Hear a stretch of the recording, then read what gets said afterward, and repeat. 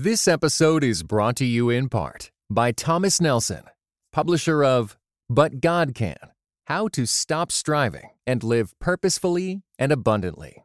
Written and narrated by Becky Kaiser and is available everywhere audiobooks are sold. And now, Christ in Pop Culture presents Persuasion with Aaron Straza and Hannah Anderson.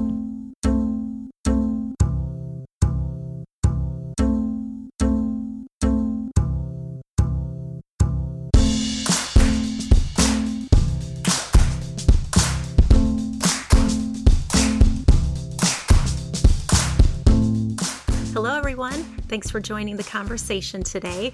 I'm Aaron Straza, and with me is Hannah Anderson. We're your hosts for Persuasion, the place where fine ladies, rational minds, and the best kind of company gather to discuss all sorts of ideas and issues. Our fall series is in full swing. We are calling that Talking About Talk, and all these episodes are looking at the importance and the role of good dialogue and the place that has in our own lives and is in society at large. Our last episode was on small talk. Now, Hannah, you and I talked a little bit about the difficulty and the tension of making small talk and how hard that is. But I think what we're going to look at today is kind of going to shift that into something a little bit more lighthearted and less angst-filled. Well, it's interesting because since we did the episode on small talk, I've been like self-editing my small talk. Like I've been watching the ways that I make small talk and trying to kind of be an observer and analyze it. And one of the things I think that's so fun sometimes is when we're trying to make that point of connection with people, even in small talk, that we can sometimes use humor or like really bizarre jokes that fall flat because we're like really uncomfortable to begin with and we're trying to find a point of connection. And so we open our mouth and say something really dumb. At least I've noticed that's what I do. Yes. Oh, I am right there with you. So often when I feel stuck for something to say, I'll my mind goes in a strange, quirky direction, and I'll toss something out there thinking I'm being funny, and then I realize, oh, that's only funny for someone who's a little bit off kilter like me. And then this person who doesn't know me, they're like, oh, okay, I don't know what to do with you. And so I need some skills in this area. But I do agree with you that small talk very often that can use elements of humor. And I see such a good connection between that and today. Today, we're going to talk about humor and its role in our conversations and how that can help us in communicating. Right. And because I don't feel adept in this, and Aaron, I don't know if you do, to me, humor and jokes, like I feel like I recognize good humor and I am trying to attempt it at times, but I have no idea what I'm doing. We've decided to bring on some of the best kind of company today to help us sort through this question of using jokes, teasing, humor, how all of these things can actually help our ability to communicate with each other. And so today on Persuasion, we are happy to have Ben Fort with us. Ben, welcome. Howdy from Texas. Thanks so much for coming and talking with us. Yeah, I'm so excited to be here. Now, Ben, why don't you go ahead and tell listeners why you are here? Like, why would we ask you to come on? I teach sketch comedy writing at a theater 4-day weekend, which has locations in Fort Worth and Dallas. And so they teach improv classes, but I teach sketch comedy writing. So scripted narrative comedy for the stage, not so much video. Now, how did you get into that, Ben? I've always enjoyed doing scripted comedy in middle school. My first sketch was a Steve Irwin impersonation, the Crocodile Hunter. I actually died at the end of the scene, which that was before he died. That was before he died, and I felt kind of bad. Like, did I cause this? But yeah, so you spoke it into the universe. But I kept. I had the opportunity to do scripted comedy, sketch comedy in college, And then my friends and I moved up to Chicago, Second City, to take classes at Second City. And I took the writing program there, and then independently produced a sketch show and a couple of plays in a musical. And then moved to Fort Worth by way of Michigan and started teaching. So that's amazing. I didn't realize that you had this rich history with it, that there has been a really concerted effort to apply yourself to the craft of humor and comedy. I think that's wonderful. In the different stages here where you took some classes and now you are leading this seminar workshop series, this training center, how do you see those different components as helping you in your craft between the classes and then the teaching now and having the center? How have those contributed to your skill? To my skill of humor? He's just a funny guy, Aaron. I just yeah. Well, like this is just a gift, right? This isn't something you can learn. You just are or you aren't, right? Well, that's funny because, like, people when they hear that, they'll either say, "Oh, tell a joke," or "Who's your favorite stand-up?" Even though I'm doing more 5-minute vignettes, or they think it's improv. But comedy communities are important because I don't know, like when you haven't put a scene to paper, it's the best version of it in your head. And you need to bring it in and run it past others. And, the first time almost always falls flat. Like maybe even when you're good, like 5 to 10% of your scenes are strong on a first draft. But with others, you can kind of identify what's fun about the scene, what's there.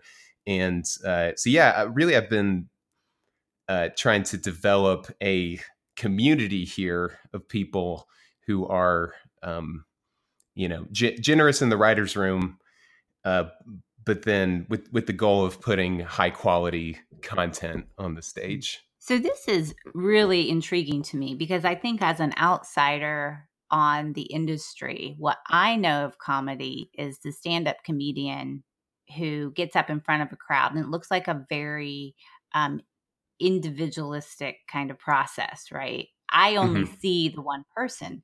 But what you're describing is that humor not only develops and grows in context of community, but it also plays a role in building community. Like it actually is creating bonds between people through this shared work and also kind of the shared truths that are embedded in a joke. And I think that's part of what we want to explore today as we're talking about conversations and our ability to build these bonds with each other through dialogue, is how humor can uniquely bond us to each other. I know you've done some work thinking about that. Can you share with us how you see what the role of humor is in creating bonds between people, what we share in those moments of laughter? Yeah. And my focus is, my concern has been as a Christian who is a sketch comedy teacher, most people aren't, coming from the Christian faith. So I've had to think about like, what's a framework that works not only for me personally, but that I can use with other people, and also a framework that allows for funny comedy. like it doesn't work if it's like, because there's a whole lot of Christians who are not funny. I mean, they're just not. They might be great people, but they are not funny. We're not going to name names. You know who you are. Actually, you don't. You don't. That's you don't know who you are. Good times. But yeah, so in that really unique context of like having to have some sort of framework that works for other people, for me as a Christian, the idea of, we're made in the image of God, and that there's some inherent goodness and worth in all of us that can't be discounted. But then because of sin, we're all terrible people and can make a mess of anything.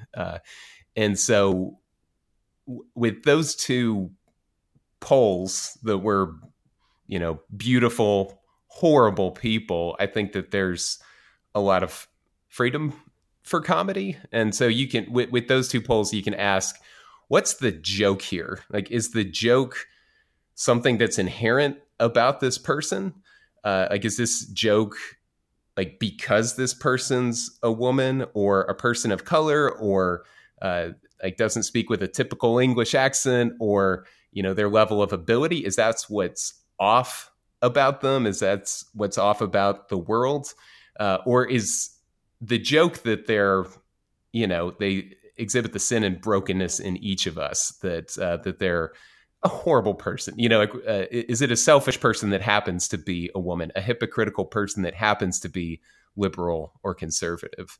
So in my very specific context, that's kind of where I'm at right now. So Ben, what you're saying is that with the comedy, you are seeing the common thread through humanity where we all could have these tendencies, and that's what's off, is that we are all broken in a particular way, and it may be manifested differently depending on the person, the particular person, but all of us have that tendency, and then that's where you're finding the humor. Yeah.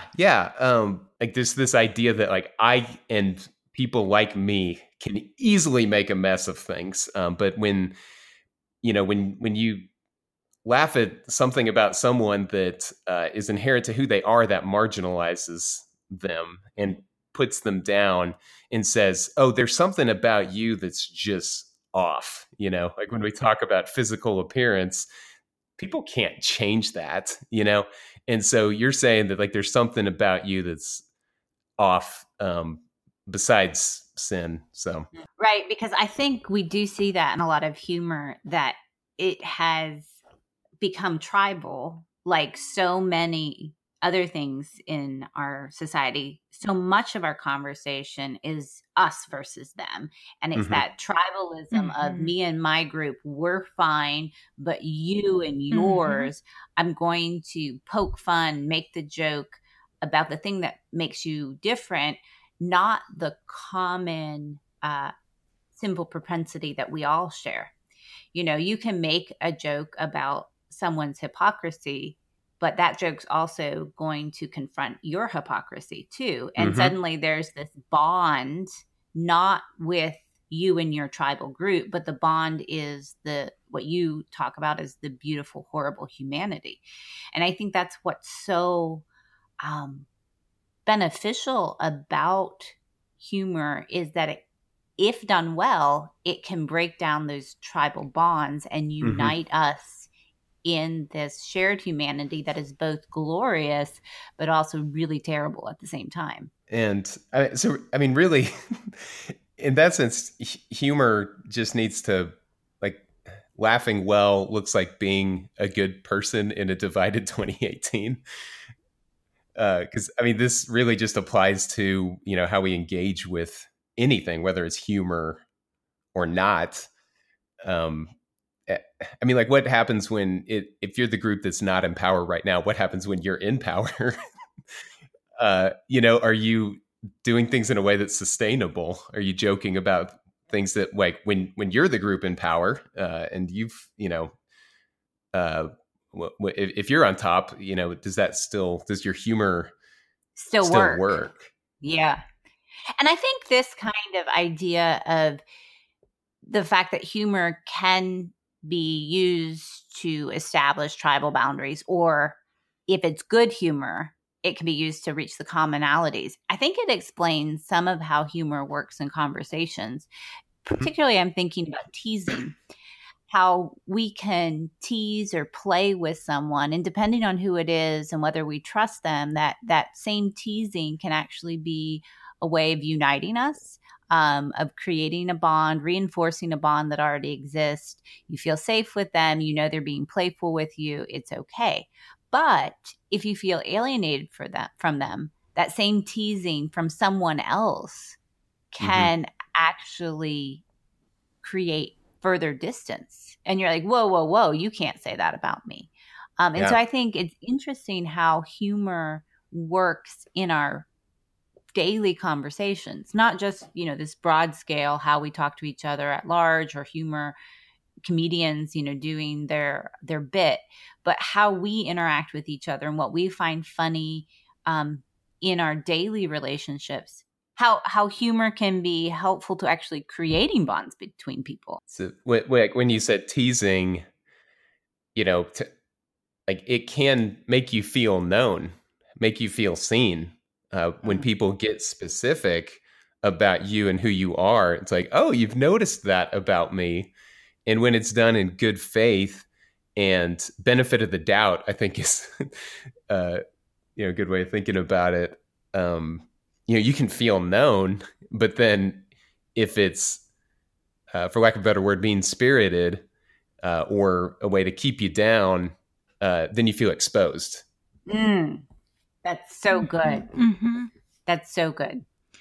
Are you seeing more of that, Ben, in the field, in terms of becoming aware of the jokes, or seeing that comedy at large is starting to be more sensitive, that maybe this is mean-spirited, or if you don't think it is, maybe you should be aware that someone else does?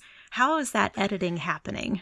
As more people get a piece of the microphone, as comedy continues to get more diverse and people are more aware of the toll that words and actions have on non-majority groups, that's being taken seriously.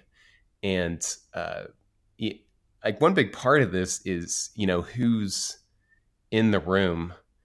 If everyone in the room, when you're writing jokes, or if, to generalize this, if you're sharing stories and joking around, if everyone is the same, if it's all a bunch of white males, you might say certain things that if, you had a black woman in the room, you might not say that thing, So I think the room matters, both in, writing jokes or telling stories and working out our humor together. If there's something go ahead. Yeah. And I think a good example of that, not to be controversial, is the whole question of locker room talk. So I remember back in 2016 when these videos surfaced of now President Trump, making some crude jokes. The response was very enlightening, because based on the group, it was understood as, well, this is locker room talk. This is the way guys talk and joke when they're together. And so there was a frame of saying, this isn't serious. This is just joking around. And as a locker room that is an exclusive audience, we all understand what this means. But when it hits a broader audience, women are saying, I don't find that very funny, and I think that's an example of how humor, we have to test what we consider funny. Not just by whether it unites us within our tribal group, but whether it really truly is universally funny. And for the record, that's not funny. Locker room talk is not funny, even though it may get a laugh in a certain audience. And I think maybe the difference is getting the laugh doesn't mean it's funny necessarily. Right. Yeah, we've all been on the wrong end of a joke, people uniting in laughter against us. So you can't just see laughter or reaction or online, the laugh button on Facebook as the sense. So actually, there's in person, but the stuff that you share online, jokey comments or oh, this video is hilarious. It's interesting to and terrifying to look at who thinks it's funny, who likes it. And not everyone's going to like everything, but that can tell you a lot about how you joke and who you're joking to by just paying attention to who am I getting likes from? Who am I getting laugh things from? Cry emojis. I'm thinking about how it's almost like inserting a joke that, whether it's locker room talk or some sort of inside joke or something like that. Jokes are easy, little sides, little quips. They're easy to slip into the middle of a conversation, almost like testing the waters to see what the response would be. And I think, especially as I've become more aware of how joking can be demeaning toward particular groups of people, I become very sensitive to that when I'm in a social setting. And last episode, we talked about small talk. And I think another thing in a social setting that can give me a lot of angst is when there are these little comments tossed into the mix and everyone's talking and the conversation's moving and someone will throw something in that is meant to be funny, but it's hurtful, maybe not to me, but to people who I care about. And I feel like I don't know what to do. It's like, oh, do I halt the group conversation that has just kept rolling and say something to this person like, hey, your joke wasn't funny? But I feel like humor is a way of like testing the bounds in some ways. And it can be good, but I think in some ways it could also be pretty negative. Yeah. Well, and, you know, it's hard to, like, especially the first time that you hear a joke said, you know, it's hard in that moment to, you know, how do I respond? You know, I felt really bad for Senator Ben Sasse when he was caught on TV with Bill Maher saying something horrible, you know, and like everyone gave him so much flack for that. And for laughing at a inappropriate joke. That uneasy laughter. But you know, so like that I'm thankful for that moment because it gave me the chance to think, what would I do for that? So like, I've kind of got that, that, you know, in my toolbox now, but I think polite laughter, is something that you can control. So even if you don't say something, I think we all need to be better about withholding that polite laughter. Cause you know, when someone in the circle doesn't think something's funny. And so, okay, but I'm going to push back. I'm going to complicate this a little bit. Yeah. Complicate it.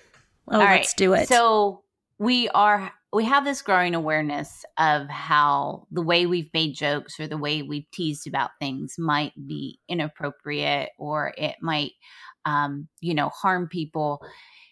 But I also see this sense of where everyone's so serious all the time. Right? So everything has ultimate stakes and there is not room for playfulness. And I don't know that I necessarily agree with this sentiment, but what I'm hearing is people say, well, you can't be funny anymore. You can't make jokes about anything anymore. Everything's being regulated, you know, and nobody knows how to take a joke anymore. That's what they say. Nobody knows how to take a joke anymore. So on the one hand, I understand the need for higher sensitivity about who is paying the price for our jokes. But I also see this growing sense of, I don't know, we can't be funny anymore because everything is so serious. We have to take everything so seriously and so literally. So what is the solution to living in that kind of environment? Yeah, well, that's not funny is kind of the new fake news. You know, like, you could just, like, people have just thrown out like, oh, well, that's just not funny. When, you know, there's different kinds of humor. There's preference. There's so much there. Like the whole, you know, Twitter got into it about The Office versus Parks and Rec. And, you know, like people were going beyond like, well, that's just not my cup of tea to, well, that show that millions of people find very funny is just not funny. So I don't know. It's, we got to find something in the middle because you've got like Fallonism on one side of like just like escapist. Like I can only laugh like if it's escapist, or Colbertism on the other side of like, oh, I can only laugh at things if they make sense of the politics of my day. And there's Right. got to be Mm-hmm. something in the middle. Yeah, my sense is that we're being forced to work harder for our jokes. And we're being forced to be more creative. And I think some of the resistance is that's just a lot of hard work. And so on the one hand, when you kind of slip into super seriousness all the time and everything has to be serious, I think that can be laziness, honestly. Yeah. It is a form of escapism to be angst driven all the time, because you're just not doing the work of finding the ridiculousness of it all. But I do also understand how jokes made at the expense of others is also lazy. Like Right. It is easy, and it doesn't challenge you in any way to think beyond your own context and your own presuppositions. Yeah. So I think it's harder. We're in a context where it's really hard work to find the joke anymore. And so it's going to set apart, it's going to really showcase the people who are able to do it. These are unfunny times that we live in. These are unfunny times.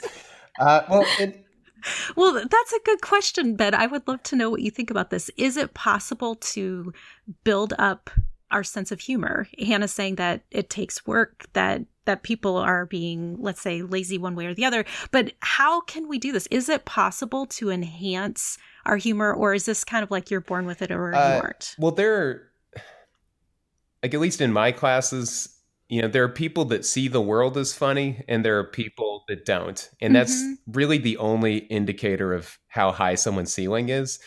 If you see the world around you as funny, you can develop your voice. But I think there has to be room for different kinds of humor. Like, so my dad is a Methodist pastor, and he's big on jokes, like the 1 to 2 minute story driven jokes that he gives at the beginning of a sermon. And he's very good at that. That's not how I do things. I'd put things more narratively. But we have to be able to say like, oh, like that's funny. And, figure out like within joke telling, that's being done well and that not being done well. There's just observational, conversational stuff, that being done well and that not being done well. Scripted stuff being done well, not being done well. So I think that it can be tested, but I think there has to be humility there. You have to be able to think, if you're someone that's always saying like, oh, well, no one has a sense of humor anymore, you need humility. And then for someone that feels like they're not funny, I think that person needs grace in their humor. And that can be given through, like, we can be people of grace to other people by laughing at things that we find funny. And it's not just vulnerable to joke, it's vulnerable to laugh. Like, if you're the only person in a room that laughs at something someone says, that's a vulnerable thing to do. But it can help someone identify their voice, especially if there's someone that has thought for a long time that, oh, I'm just not a funny person. The gift of laughter to somebody can be such a means of grace. Now, I think that right there is a really powerful practical tip for conversation, that we can give grace to each other by our responses to other people, to give that vulnerability, that willingness to celebrate the joke that they made. I mean, if it is truly, an attempt that's in good faith and it's funny, but not to be so cynical that we are withholding our humor. And it's almost like, well, prove it. Prove that you're funny. Yeah. Try me. See, try to make me laugh. And I think being cultivating a free spirit with your laughter and a free response, and kind of giving yourself over to that person's even attempts at humor is really a gift. It really is. Yeah. So that stone-faced, my advice to be stone-faced and not laugh, that's for, when it's used to marginalize. That's when it's used to other people, when it's used to hurt and harm. But I'm all for being generous when people are putting themselves out there. When it's not a matter of harm, yeah, polite laughter is fine. It's an act of and I come across this a lot with my kids who are testing their humor, and really the jokes that children tell are usually not very good. I mean, like they're not. But then it's funnier because it's like, this is so bad. Is. But to give them the reward of your attention and your laughter. Yeah. My 12-year-old is actually hilarious. He is very literal, and I don't even always know if he knows the jokes he's telling. Like sometimes he knows he is, but he's not entirely sure. And we had this interaction where I was putting, meat like chicken on everybody's plate. It was getting dinner ready. And I realized that I had parceled it out. Not everybody had the portions they need. So I took some off of his plate and I said, this is a chicken tax. And I put it on my plate.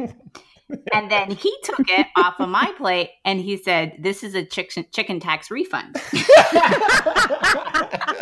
Oh, that's perfect. Dude, I've got a spot for him in my classes. I love it. Yeah. Oh, but also, like I said, letting him cultivate that humor and encouraging it. And like, I remember distinctly the first joke he ever told, which was awful. It was like he was 4 years old. But we laugh at it as a family because it's just so precious and it's something we preserved for him. And he said, I swear he must have been 4 years old. And he said, what do you call a dog without any ears? And we're like, I don't know. What do you call a dog without any ears? And he said, an earless dog. Did he find that hilarious? I have no idea, but the rest of us died. Yeah. But it has been something that we've cultivated and allowed and encouraged in him and the other children as they attempt it. And I do think that's a means of grace in building community, is not to withhold that from the people around us. Yeah, I'm curious what y'all's experience is as women joking around men. If that's part of it, this can get cut out. This can get cut out. But I don't know. I think we're gonna cut out the first part and keep all this. All right, Jonathan, we're doing that. Yeah. So what's been your experience as women joking around men? And I there have been conversations about this in the Christ and Pop Culture members forum, and you can be a Christ and Pop Culture member for just $5 and join in these conversations. But thank you, Ben. So I already know that y'all have thoughts on this, but I'm curious what your experience has been. I don't tend to joke a ton in groups, not really.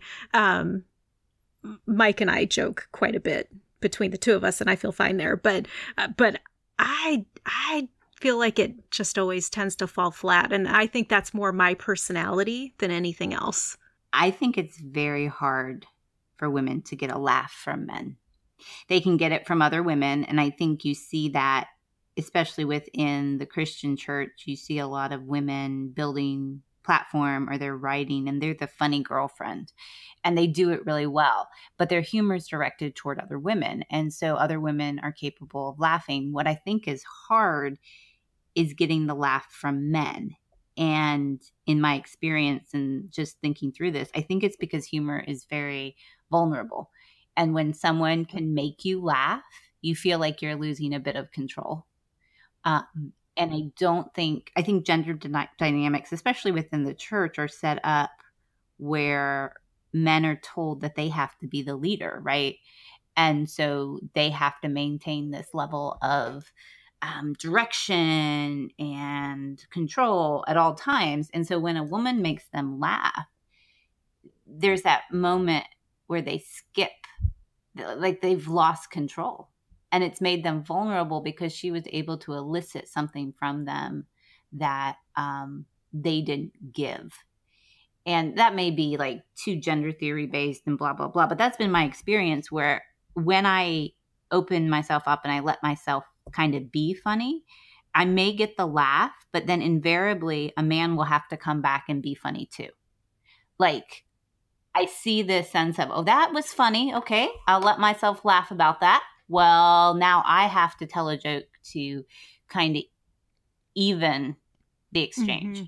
Balance it out. I see a lot of that where it's not okay for you to be funny alone at this conversation or this, dinner.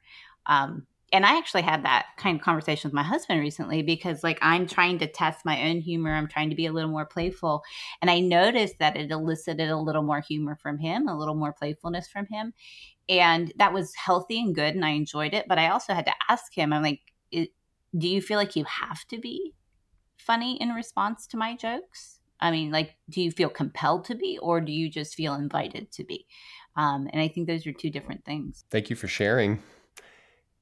And if it I didn't get you to laugh. See, you didn't laugh at any of that. Wait, proving my point. So yes. So advice number 4: laugh even during serious things. Thank you for sharing that. And if it makes you feel better, I'm intimidated to joke around men.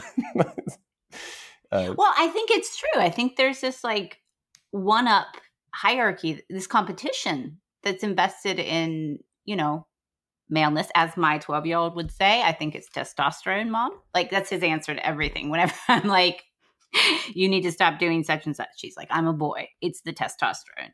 But there's this inherent competition, I think, in male dynamics, even among themselves. And so even with humor, it's like, prove it to me, make me laugh, and then I'll try to one-up you, which really just makes humor fall flat if it turns into this. I mean, it's about uniting us. It's not necessarily about competing, in my opinion. But maybe that's just a female-oriented view. Well, and hearing that and talking about laughter as a means of grace, to my fellow dudes out there, laughing and really listening too, because part of it's listening. If you've decided only these kind of things can be funny, but really being generous and giving people the benefit of the doubt, maybe this was a joke, that can be really gracious. We are so thrilled that you have come and talked to us about all of these things, Ben. It's been so fun to chat with you, and also not just fun, but also helpful in terms of processing the role that humor is playing in our conversations and in our lives, really. Well, as we wind down this episode, be sure to catch the first episodes in the Talking About Talk series. The first one was Let's Talk. Then we had Table Talk, and then Small Talk. And we would love for you to catch up on those episodes if you haven't had a chance to listen yet.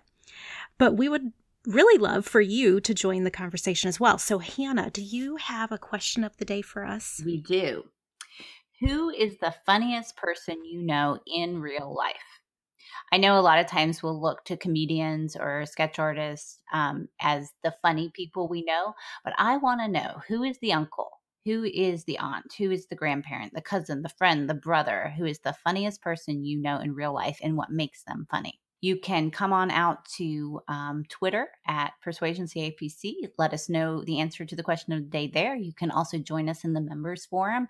And as Ben said, you can join that forum for just $5 a month and support all kinds of great things that are happening through the Christ and Pop Culture Network, these podcasts, articles, the journal, and just the great conversations that we have there. You can find us all over the interwebs now. As we've said before, we have a website. We're on Instagram, Facebook, Twitter. Come on out and catch up with us. Tell us what you're thinking about this series, and give a shout out to Ben. We'll make sure all of his contact information is in the show notes for you.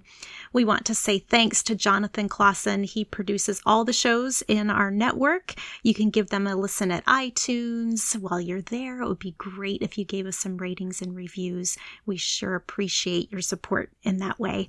And we do appreciate all of you for listening to Persuasion, and we will catch you next time. You have been listening to Persuasion with Aaron Straza and Hannah Anderson, an official production of the Christ and Pop Culture Podcast Network. Please rate and review the show in iTunes and check out our other shows at christandpopculture.com/network. Theme music by Maiden Name.